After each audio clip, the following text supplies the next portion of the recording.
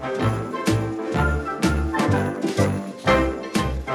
you struggle with being romantic? Well, stay tuned. Hi, I'm Jeannie, your host of the 1 Minute Sex Tip. I don't know about you, but I struggle sometimes. And then I wonder, how come my husband's not being romantic? But I think it always starts with us first, because that's what we have control over. So what I thought I would do for the next 10 days is give you one positive thing that you can say to your partner or do for your partner that's romantic. It doesn't matter if you're male or female. And before I go any further, I just want to say, welcome to 2022. You made it. Hasn't the last 2 years been absolutely crazy? You know what? There's one thing that you can control, and that's yourself and how you treat others. Now, you might be thinking romance is like butterflies, rainbows, and unicorns, all that fluffy stuff. But no, it's not. Let me explain just a minute. I really, truly believe what goes on outside the bedroom really affects what goes on inside the bedroom. And that's why I'm really passionate about doing this podcast. Because you know what? There's a lot of bad sex going on out there. And you might be wondering, well, how do I know that? Well, because they tell me. People tell me that all the time. And so I just love helping people and giving them suggestions in how to improve their love life, their sex life, their intimacy. I mean, it's just a lot of fun. But what's more fun is when someone comes back and says, you know what, that really worked.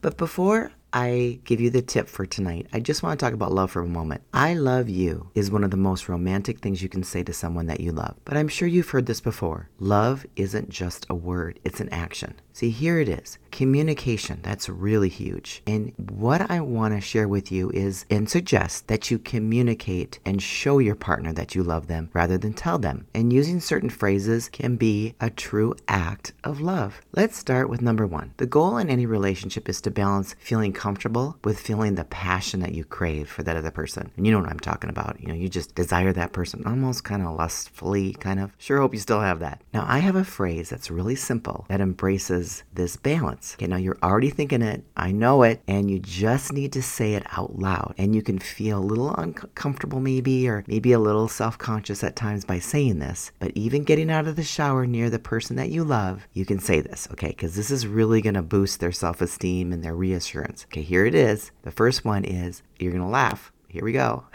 I love it when you're naked. Now, who wouldn't love to hear that, right? Just give it a try. Do it one time. If you've never done it, just give it a try. If you're male or female, and let's just say you're a female and you've never told your partner that, I would highly suggest doing that. And then watch how they behave. You might be pleasantly surprised. So just have fun with this. Join me tomorrow night as I share another romantic tip. If you want to find out more information about what I do, you can just go to lifelongloveandintimacy.com, or you can follow me on Instagram at 1 Minute Sex Tip. I'll meet you back here tomorrow night. Bye now.